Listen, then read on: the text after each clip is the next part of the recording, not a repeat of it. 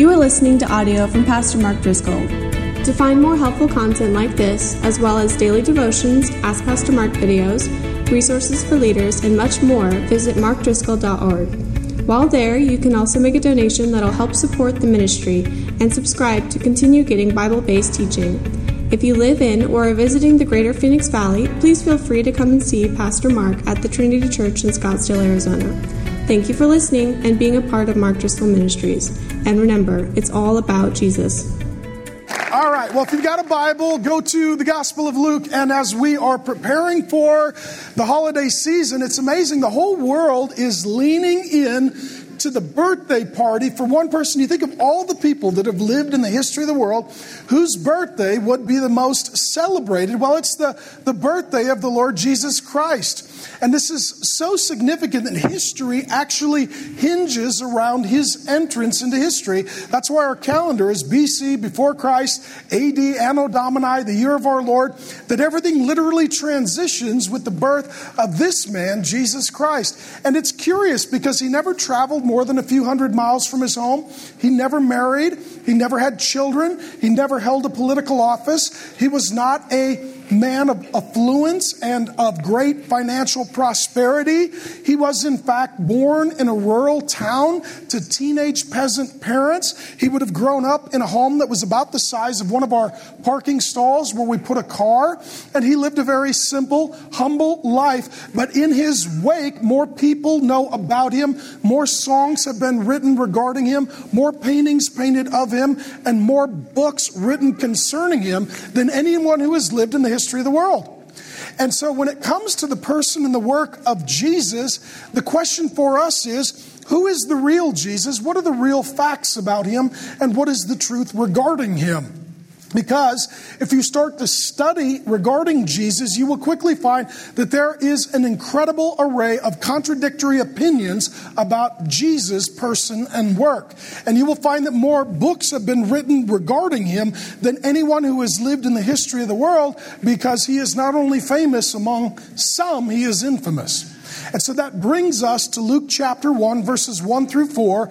And leaning into the holiday season, we will be looking at the coming of Jesus. Here's how he begins.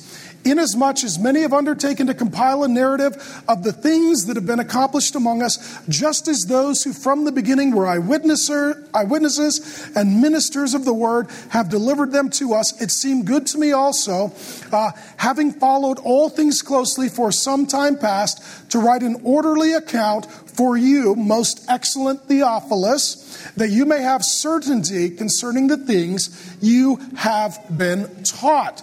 And so Luke introduces us to his work of historically investigating who Jesus is, what Jesus says, and what Jesus does. And so there are 6 lessons from Luke. The first is that Christian faith, it rests upon historical fact. That Christianity does not claim to be speculation about God, but revelation from God. Christianity is rooted in facts. Jesus lived. Jesus lived without sin. Jesus said he was God. Jesus died on the cross in our place for our sins, and that Jesus rose from death as our Lord God, Savior, King, and Christ. These are historical facts upon which Christianity is founded. If any of these facts are untrue, then we shouldn't love Jesus, we should hate him. We shouldn't accept Jesus, we should reject him. We shouldn't trust Jesus, we should distrust him. We should not long for him, we should in every way flee from him. His claims are so significant, his impact is so startling that it's either true or false that he lived, died, rose, said, and showed he was God. It's true or false. And what Luke is saying is that all of Christianity rests on these historical facts. When he talks about the things that have been accomplished, he's talking about a historical investigation of actual events. This makes him the Indiana Jones of the New Testament. This makes him a crime scene investigator. This makes him a great detective. This makes him an archaeologist. This makes him a historian. And so what we need to see is that he is out doing the hard investigative work. He is traveling to interview the eyewitnesses. He is going to the places that Jesus preached and taught and healed and delivered. He is writing his book about 30 years after Jesus lived, died, rose, and returned into heaven, and many of the eyewitnesses are still alive.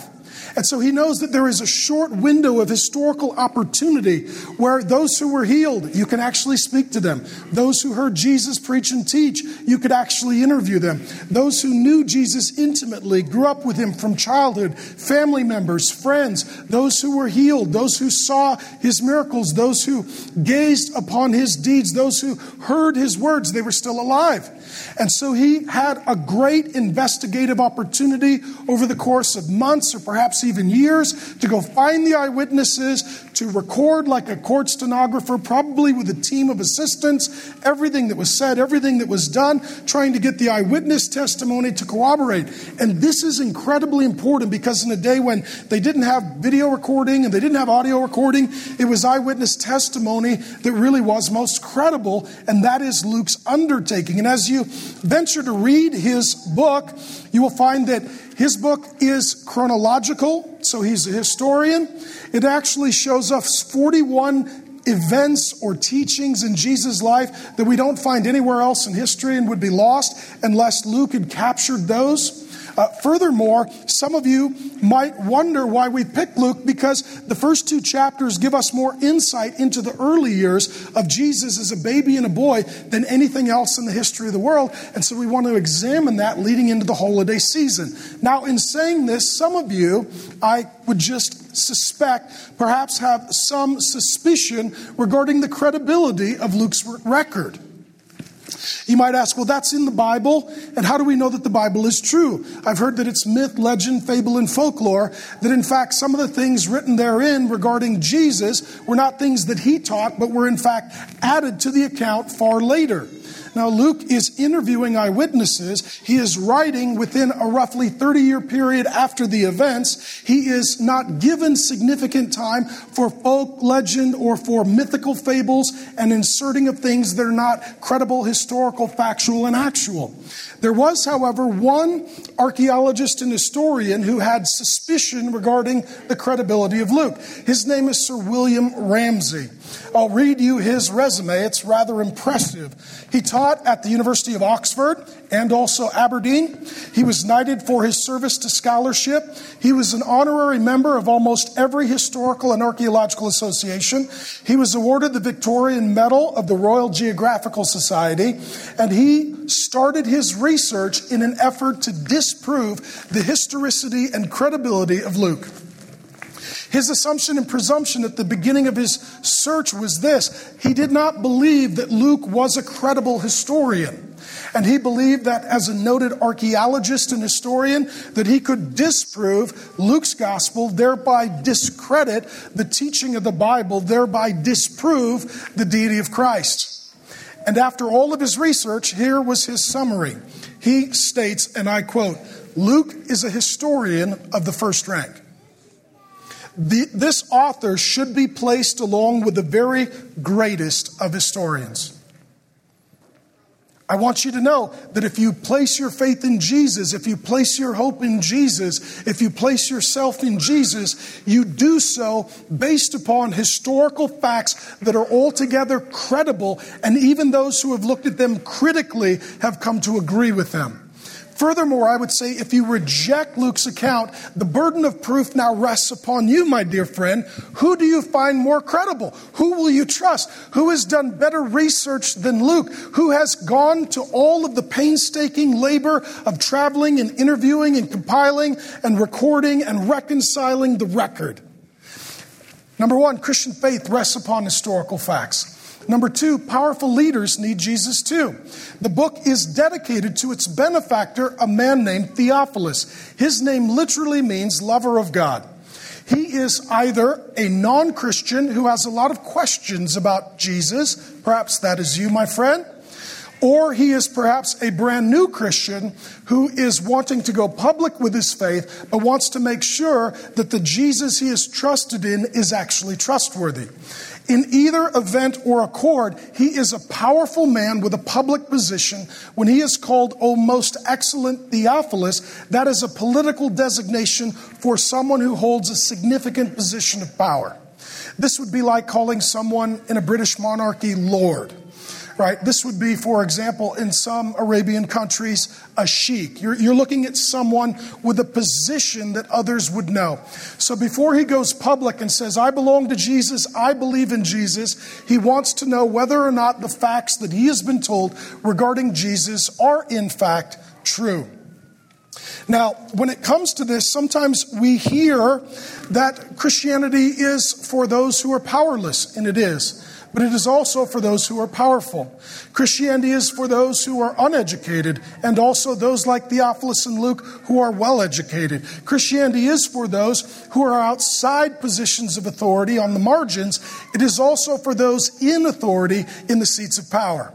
And we see all of this. We see all of this here typified and demonstrated in the opening lines of Luke. Number 3, scholarship can be worship. God created our mind, and truth is that which corresponds with reality. And the Bible instructs us to love God with all of our mind, which means that scholarship can be worship. God has given you some great intellect. Some of you have great insight, great education, and a high IQ, and we praise God for that. You can love God, serve God, worship God with your mind, and scholarship can be for you worship. This can be whether you're a theologian or a surgeon. Whatever God has given you as a skill set, it is for His glory and the good of others. And so what we see with Luke is that he is an incredibly articulate, well-educated man. In Colossians chapter 4, verse 14, we are told that he is, quote, Luke the physician. He's a trained medical doctor. He is one who has a high IQ and a good intellect and does his research with painstaking, copious commitment. I. Howard Marshall, a great thinker in his own right and a Bible commentator, says this: the literary style of Luke demonstrates that the author was a well-educated person. Now, Luke is, in fact, the number one author of the New Testament. If you are perhaps not a Christian, the Bible is actually a library of books, half of which you will find in the Old Testament, some 39 books, and that is anticipating the coming of Jesus. In the New Testament, you will see 27 additional books, and those are after the coming of Jesus. When it comes to the New Testament, there is one man who writes the largest number of books. His name is Paul. He writes 13, perhaps 14 books. The book of Hebrews, there is a debate regarding its authorship.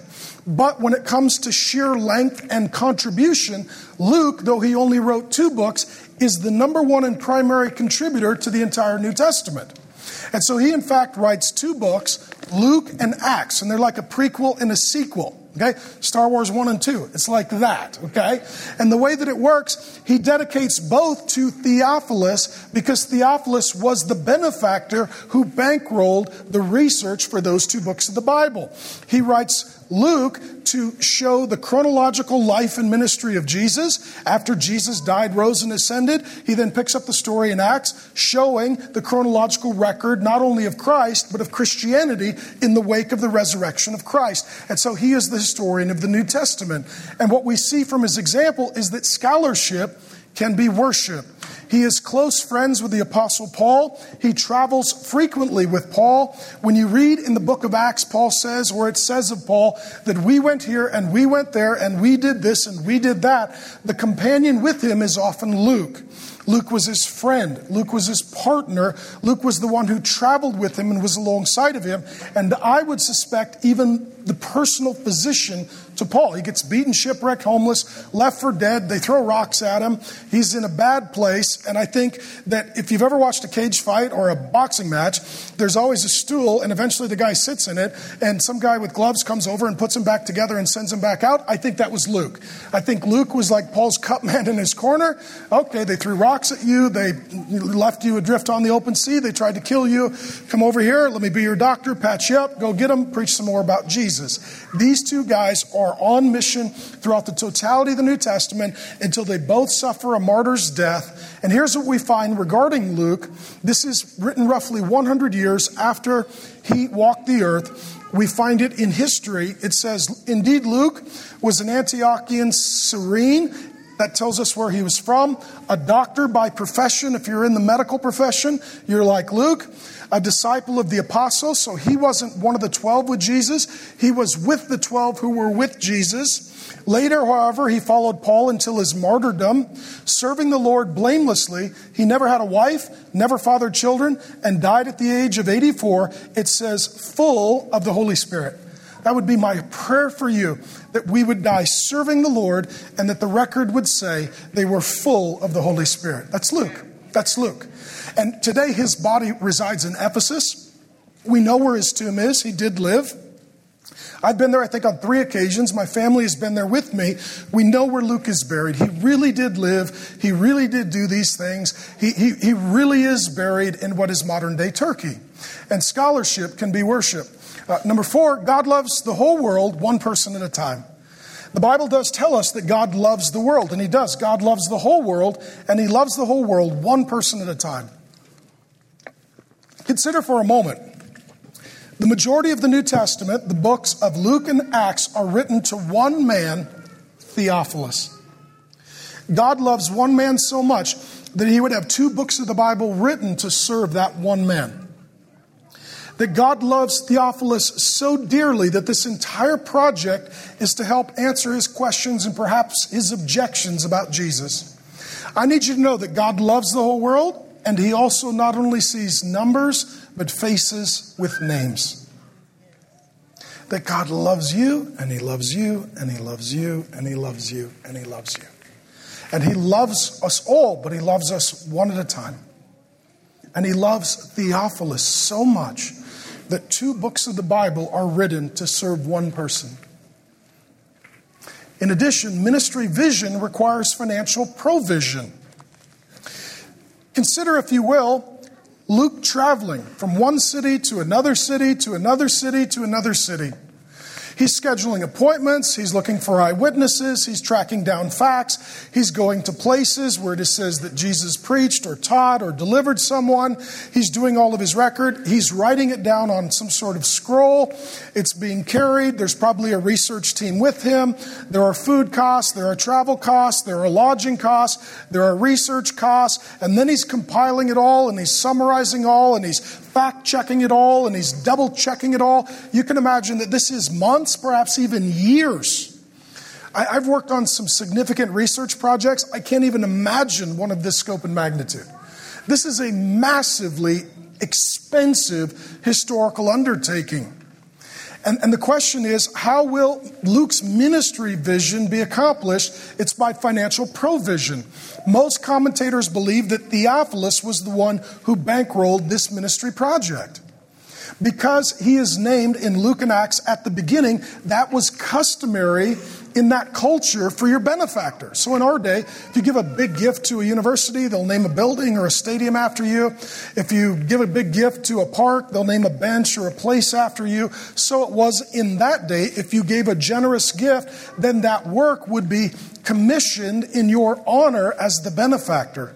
And so most believe that when it mentions Theophilus, it mentions the one who was the bankroller and the benefactor who made it possible. I need you to see that some are on the front line. That was Luke. Some are on the supply line. That's Theophilus. And both are ministry and both are necessary for the advancing of God's kingdom and cause. And what this means is that we shouldn't hold to the same thinking as our culture. And our culture has either prosperity theology or poverty theology. Prosperity theology is where the wealthy people get together and say, we're the good guys and the poor are the bad guys. And then the poor have their own meeting, and they say, we took a vote, and curiously enough, we came to the exact opposite conclusion. We decided that the poor people were the good people, and the rich people were the bad people. The truth is that there are poor people and rich people who love God, serve God in a meaningful way in the Bible. And God doesn't care about whether you're poor or rich. He cares about whether or not you're generous, because God is generous, and our God is a giver, not a taker. And whether you have much or little, God wants you to be generous with what you have. But what we see here is that Theophilus was able to give at such an amount that you and I now have 2 books of the Bible because of the generous financial research of one person. So our response should be, we have received this great deposit, and we want to give so that the ministry that Luke was a part of, getting the Bible teaching of Jesus out, would continue into the future. And this is really remarkable. I'm guessing that when he stood before the Lord Jesus for judgment, Theophilus looked back on his life and all the money he spent, and I'm sure there were things that he regretted spending his money on. Bankrolling 2 books of the Bible, I doubt he regretted. Can you imagine that? You and I need to understand that when we give to the Lord's work, people meet Jesus. People are saved. People go from hell to heaven. Marriages and relationships are reconciled. Children get godly parents. Destinies are altered. People that are hopeless are given hope. People that are suffering are given healing. People who are living under deception receive revelation and truth. And so when we give, we're giving for the advancement of the cause of the kingdom of Jesus Christ. And that ministry vision requires provision. And I feel inclined to say this. 50 years ago, God's people decided there should be a building right here in Scottsdale, Arizona. And they cleared the land and they built the building. And 50 years later, we inherit that great gift. And now we are stewards of it. And ministry is all about receiving and then giving. And about receiving and giving and receiving and giving. And the joy is not just in the getting, it is in fact in the giving. And this is financial provision for ministry vision, typified and demonstrated in the generosity of Theophilus. And then number 6, sometimes position is overrated. The author of this book, this man Luke, he's never called a pastor, an elder, a bishop, a pope, a priest, a prophet, an apostle, or a deacon. He has no title. Who's that? Luke. That's it. What is he? He's a doctor. Just a doctor? Yeah. Well, where's his sermons? He doesn't preach. We never see Luke preach. Well, was he one of the apostles? No, he wasn't. He wasn't one of the 12 with the Lord Jesus. He came after that. Here's what I want you to see. We live in a world, sometimes even in the church and in ministry, where it's all about title holding and ladder climbing. Are you a member? Are you a deacon? Are you an elder? Are you governing? Are you ruling? Do you have authority? What's your job? What's your title? What's your role? Where are you at on the ladder? It doesn't matter what your title is. It matters what your impact is. Luke had no title and quite an impact, right? I mean, he wrote 2 books of the Bible. That's really good. However you're scoring it, that's pretty amazing. You don't need a title to make an impact. You don't need a title to make a difference. You don't need a title to serve Jesus. You just need to understand the gifts that he's given you and to use them to forward his kingdom. And so, as far as we could tell, Luke's even bivocational. He's a medical doctor. Some of you are in business. Some of you are successful in business. Some of you have a career and you wonder, should I go into ministry? Let me tell you from Luke's example, you are in ministry. That our God rules over everyone and everything. He doesn't see those in ministry and those not in ministry. He sees those who belong to him on mission in ministry wherever they are. At the workplace, at the university, at home, at the soccer game, at the doctor's office. And Luke has this correct biblical understanding that he belongs to Jesus. He's a doctor. He also does ministry. He doesn't need a title. He doesn't need a position. He doesn't need to be climbing some ladder. He doesn't need to be on some org chart. He just wants to make a difference and help people meet Jesus. That should be all of our heart. And so you can have a title and very little impact. You can have much impact even without a title. And sometimes positions are highly overrated. Now, let me say this. One of the things I appreciate most about Luke's gospel, he lets Jesus speak for himself. How many of you have been frustrated in cultural, social, or political, maybe even spiritual and theological conversations and discussions where you're talking and people have a lot of opinions about Christ and Christianity, and you know that they're not accurate? They're like, well, Jesus said this. No, he didn't. I read the whole book. It's not in there. That's not what he said. Well, this is what Christians believe. And how many of you have watched the television and just about had your mind explode because someone is on there telling the world what we believe, and that's not what we believe? There is oftentimes a great misrepresentation about Christ, what he actually said, and Christianity, what we actually believe. And everyone likes to talk about Jesus, but if you want to know him, the best thing is to listen to him. And so what I appreciate about Luke's gospel, if you read all of Luke, roughly half of the verses in the book are just Jesus' own words speaking for himself, telling us who he is. Telling us who he is. Because you know what? In the history of the world, more people have more opinions about Jesus than anyone who's ever lived. But I would like to know, what's Jesus' own opinion of himself? So I want to give you 3 examples from Luke's gospel where he lets Jesus speak for himself. The first is that Jesus said he was the Savior in Luke 4. The context is this. It's the equivalent of their church service. They're in a synagogue. It's on the Sabbath day, the Lord's day. So it's people like us getting together to hear God's word. And so Jesus goes up front, and this is a little rural hometown where he grew up and everybody knew him. Right? He played Little League with the kids, and you know, Joseph's dad was a carpenter who did some work for their families. Small town. Jesus stands up and he reads the scriptures, and he reads from Isaiah. And he reads this: the Spirit of the Lord is upon me. That's a big claim. Because he has anointed me. I'm here on a mission to proclaim good news to the poor.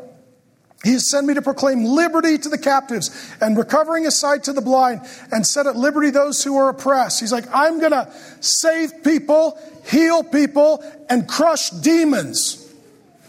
Well, that's quite a resume. Imagine putting that on LinkedIn. Oh, that's unbelievable. This is his resume, to proclaim the year of the Lord's favor. Now, the story continues near the end of the chapter. People heard it. They didn't like it. Here's what you need to know. Jesus clearly, emphatically, publicly, repeatedly, unashamedly tells people who he is, and they don't like it. Some of you have been wrongly told Jesus didn't think he was God. Jesus didn't say he was God. That was, over time, additional myth, fable, legend, and folklore that was added to the story of Jesus, but it's not in fact true. It is true. Jesus, in many ways, on many occasions, to many people, said he was God, said he was coming to forgive sin and to save sinners. Now, I don't know about you. If I said something that was inaccurate or unclear, and it was highly offensive, and people tried to kill me, I would change that information. Amen? I would edit that. Oh, you thought I said I was God? I'm dyslexic. I thought I was a dog. I apologize. My bad. Miscommunication. Let me clean that up. Please put the pitchforks down. Right? I would clean that up. Jesus says it. They try to kill him. He says it again. Here we read, when they heard these things, all in the synagogue were filled with wrath. They're not happy to hear this. And they rose up and drove him out of town. These are people he knew and grew up with. To the brow of the hill on which their town was built, so that they could throw him down the cliff. But passing through their midst, he went away. The context that he's reading from is that about 700 years prior in the Old Testament, a prophet named Isaiah said that the Lord was coming. God is coming into human history. He's coming to preach good news. He's coming to heal the sick, to give sight to the blind. He is coming to conquer demons. He is coming to set captives free. This is who he is. This is what he does. Wait for him, long for him, hope for him, anticipate for him, yearn for him. And here's how you will know that it is him, that the Spirit of the Lord will rest upon him. Just what happened at the baptism of the Lord Jesus. And when Jesus stands up in the synagogue,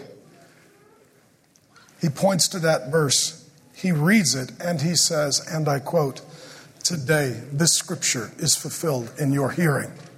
What he's saying is, God has arrived. God has arrived. And everyone realizes what he has said. And even though they grew up with him and they knew him and they went to school with him, they wanted to kill him. Make no mistake, my friend. Jesus says he's God. Jesus says he's God. And this is an extraordinary claim. This is an unusual claim. This is, in fact, a nearly unprecedented claim. In the history of the world, there have only been a short list of people who said they were God, and they for sure were not. Right? Furthermore, there is no founder of any major world religion who makes this claim, I am God. Only Jesus makes that claim. In fact, when Jesus tells us repeatedly that he is without sin and God, those are unprecedented claims. In fact, we tend to think that the holiest people are those who know that they're not God and know how sinful they are. When Jesus says that he is God and he is without sin, he is saying something that other religious leaders, frankly, do not say. That claim is unprecedented. It is unparalleled. It is unequaled. And that is the kind of thing that he is saying here, which is why he is receiving the reaction that he is receiving. Secondly, Jesus said that he forgives sin as the Son of Man. This is a massive statement. Jesus said to this guy, man, your sins are forgiven you. Your sins are forgiven. And the scribes and the Pharisees began to question. So the scribes and the Pharisees, when you see them show up, these are the religious people. Okay? Some of you are here and you're like, don't make me religious. Oh, don't become religious. Right? You don't want to be religious. We don't want you to be religious. Religious people killed God. We're not trying to make you religious. We want you to meet Jesus. And religious people hated Jesus. Religious people, they're the people who think God wrote a book. He wrote some rules. That was a good start. We'll finish it and write the rest of the rules. And then we'll write rules about the rules, and then we'll enforce the rules, and we'll send out people with clipboards to observe the rules. And if you disobey the rules, then we're going to punish you because we're taking God's position, making laws and judging people. We're not for religion, we're for Jesus, and religious people always hate Jesus, and they always oppose Jesus, and they always confuse people thinking that what they're doing is in the name of God.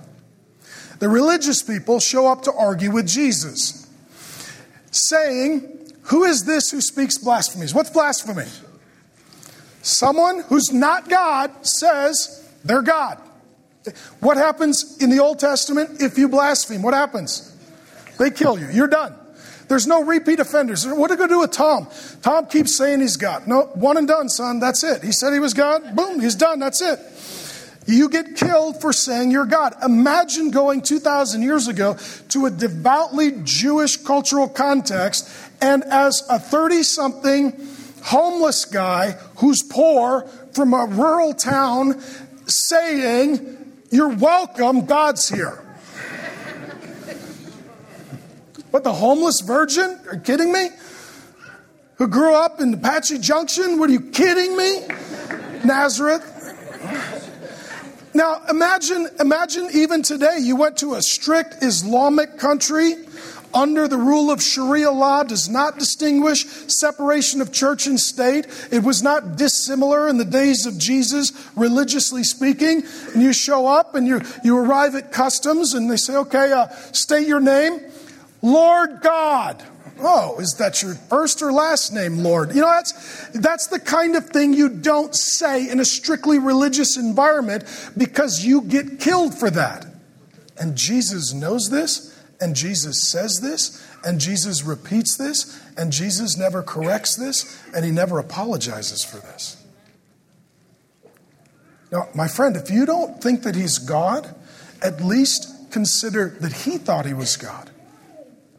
When Jesus perceived they ask, who is this that speaks blasphemies? Who can forgive sin but God alone? He's doing God's job. This had to be a weird conversation. Okay? They're thinking, this guy's evil, we need to kill him. Jesus says, I know what you're thinking. Huh. That's interesting. When Jesus perceived their thoughts, my friend, do you know that God knows your thoughts? God not only hears your words, sees your deeds, he knows your thoughts. How many of you right now? That scares you? It should. It should. God knows your thoughts. God knows your thoughts. Jesus knew their thoughts. He answered them, why do you question in your hearts? God knows your heart. Sometimes we'll say, you can't judge my heart. Well, Jesus can. You don't know my heart. Jesus does. Which is it easier to say, your sins are forgiven you, or to say, rise and walk, but that you may know that the Son of Man, important title, has authority on earth to forgive sins. Two things. Jesus says he forgives sins as the Son of Man. Forgiving sin is solely the domain of God. You need to understand this. We have one problem, and all the other problems are the result of the one problem, and the one problem is sin. That God is holy, we are unholy. God is good, we are bad. God has a straight path, and we've gone a crooked way. That sin includes our thoughts, our words, our deeds, and our motives. That sin includes not only commission, where we do what is wrong, it's omission, where we fail to do what is right. This is why the Bible says all have sinned and fallen short of the glory of God. This is why even those who are not Christians understand this and agree and tend to say, hey, nobody is perfect. Well, there's one, Jesus. Everyone else is imperfect. Everyone else is a sinner, and we need a Savior. And this is why it says in Psalm 51:4, and it's a great declaration, it is stated, against you only, Lord God, have I sinned. That when we sin against God. We need to be forgiven by God. Otherwise, we have declared war on God. We have declared hostility against God. That we have separated ourselves from God. That God has a problem with all of us. And unless there is provision, there will be punishment. And when Jesus says, you're forgiven, the religious people rightly understand only God can do that. And they wrongly misunderstand that Jesus alone is that God. Here's what I want you to know. You're a sinner. You need to be forgiven. Only Jesus can forgive you. Only Jesus can forgive you.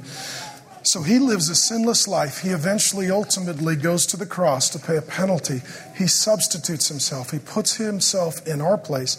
He is punished for our sins. And one of the great declarations from the cross, from the Lord Jesus, is, Father, forgive them. Not only did Jesus forgive, Jesus allows forgiveness.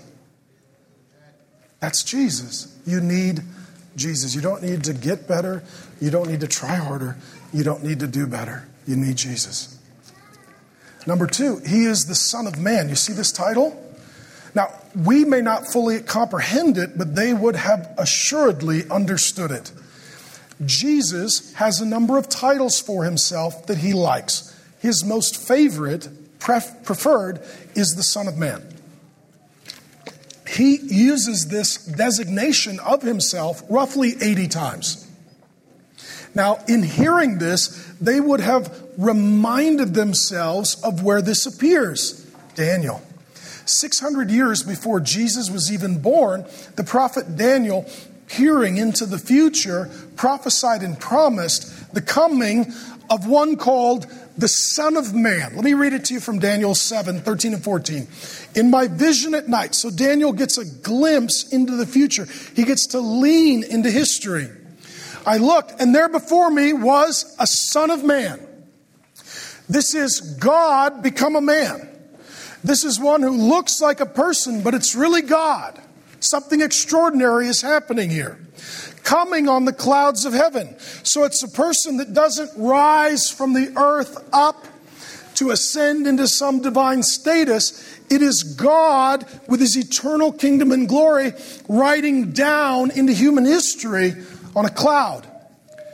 He approached the Ancient of Days, that is God the Father, and was led into his presence. He was given, this Son of Man, authority, glory, and sovereign power. That's unequaled, unprecedented. Goes on to say, all peoples, Nations and men of every language worshiped him, bowed down to him, acknowledged him, glorified him, submitted to him, surrendered to him, acknowledged, honored, obeyed him. Every nation, every language, every tribe, every culture, every people. You know what the answer to all problems is? Jesus. There's only reconciliation around Jesus. There's only an end to racial hostility around Jesus. There's only an end to global war around Jesus. When everyone gets off their throne and he comes and alone sits on the throne and we all gather around that throne, then the kingdom has come, then the king is present, then all things are made new, and then everything is as God intended it. And so they were awaiting the coming of this Son of Man, this King, bringing this kingdom.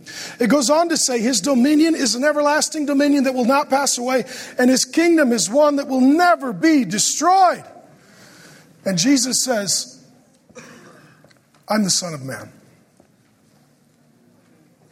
You are God, our Creator and King, who has a kingdom that has visited the earth to forgive sin, to unveil a kingdom that will eventually come to full fruition and never end and include people from all the nations of the earth, forgiving all their sin, giving them eternal life forever. That's me. That's what he's saying. And again and again and again and again and again and again and again, those who hear him hate him because they don't believe who he reveals himself to be. Here's my question for you. Who do you think Jesus is? One of the most penetrating, insightful, significant questions that Jesus ever asked was this: who do you say that I am? Who do you say that? This is who Jesus says he is. Who do you say that he is? Lastly, Jesus promised to die and rise. He told us exactly what he was going to do. He told us exactly because he knew in advance. Taking the 12, Luke 18 tells us, he said to them, see, we are going up to Jerusalem, and everything that is written about the who, there it is again, the Son of Man. By the prophets, the whole Old Testament, my friend, is about Jesus. This is the book that God wrote. It's the only perfect thing on the earth. That it is ultimately for you, but it is not primarily about you. The whole point of the Bible is to reveal the person and work of Jesus so that you would turn from sin, trust in him, have relationship with him, newness of life, become like him, and be with him forever. Well, Jesus says everything that was written was ultimately the foreshadowing of my forthcoming. It was all pointing and prophesying, yearning, anticipating, longing and leaning into the future of my coming. For he will be delivered, Jesus says, over to the Gentiles. That's the Roman government. And will be mocked. That happened. Shamefully treated. That happened. Spit upon. That happened. And flogged, it tells us.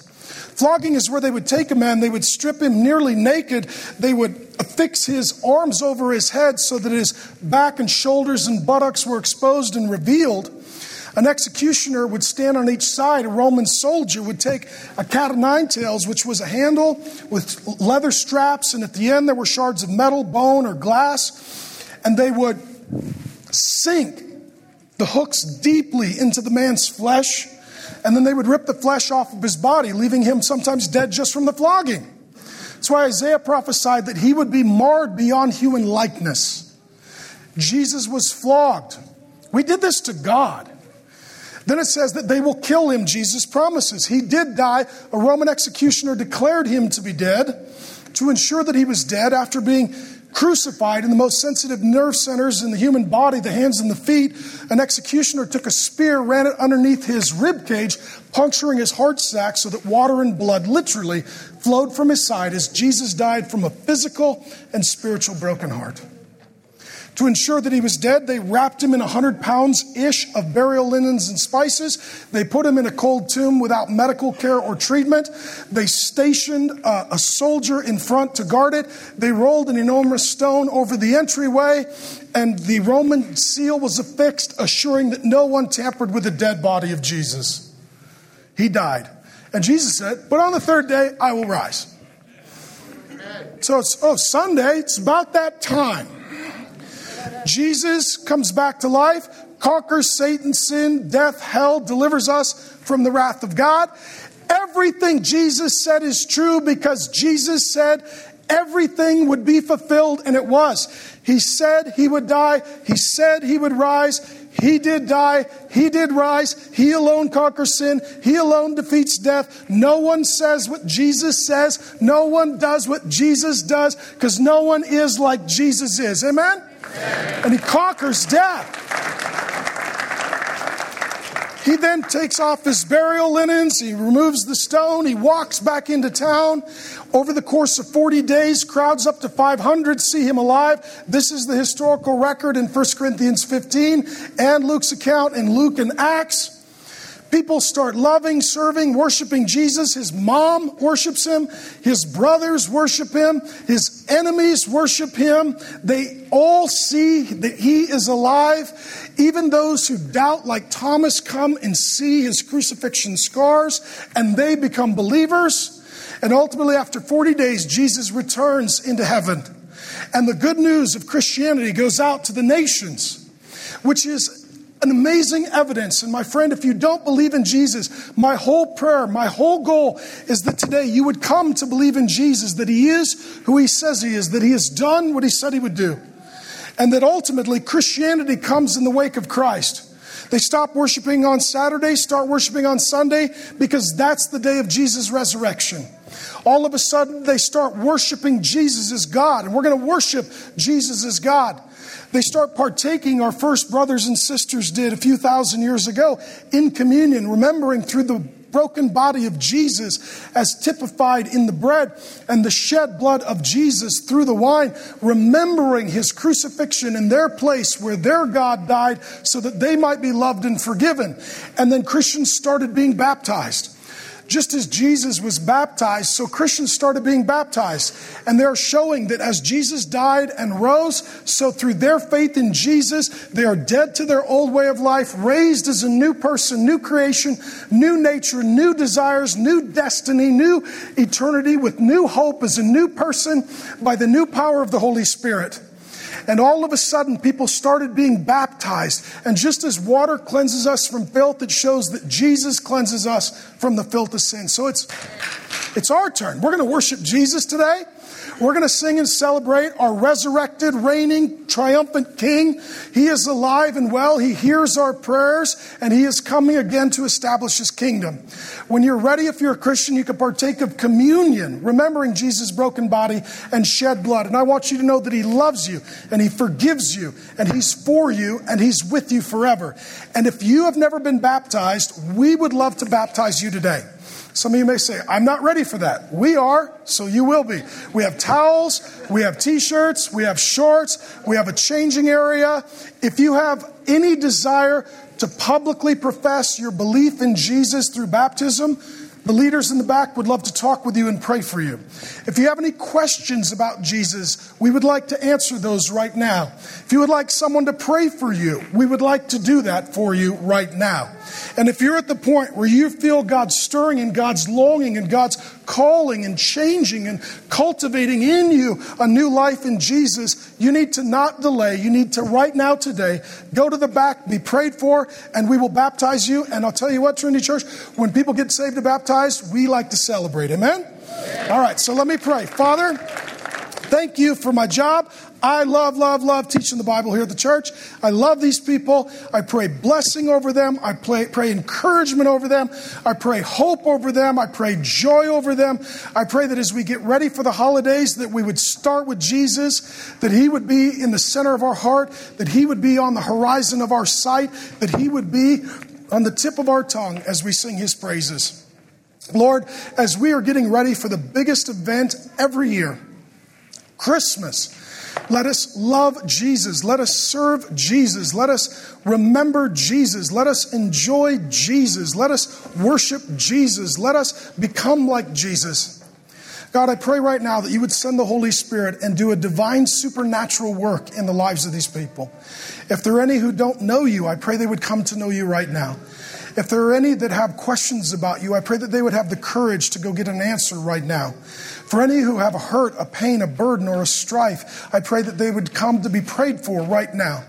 Lord God, please let us not miss this sacred opportunity to be your people in your presence, singing your praises. And lastly, Lord God, as we come to worship you, we thank you, Lord Jesus, that you tell us who you are. You told us what you have done, and you did everything that you said you would do. And we trust you to come again and finish your work. And until then, keep our hearts yearning while we enjoy your presence. Amen.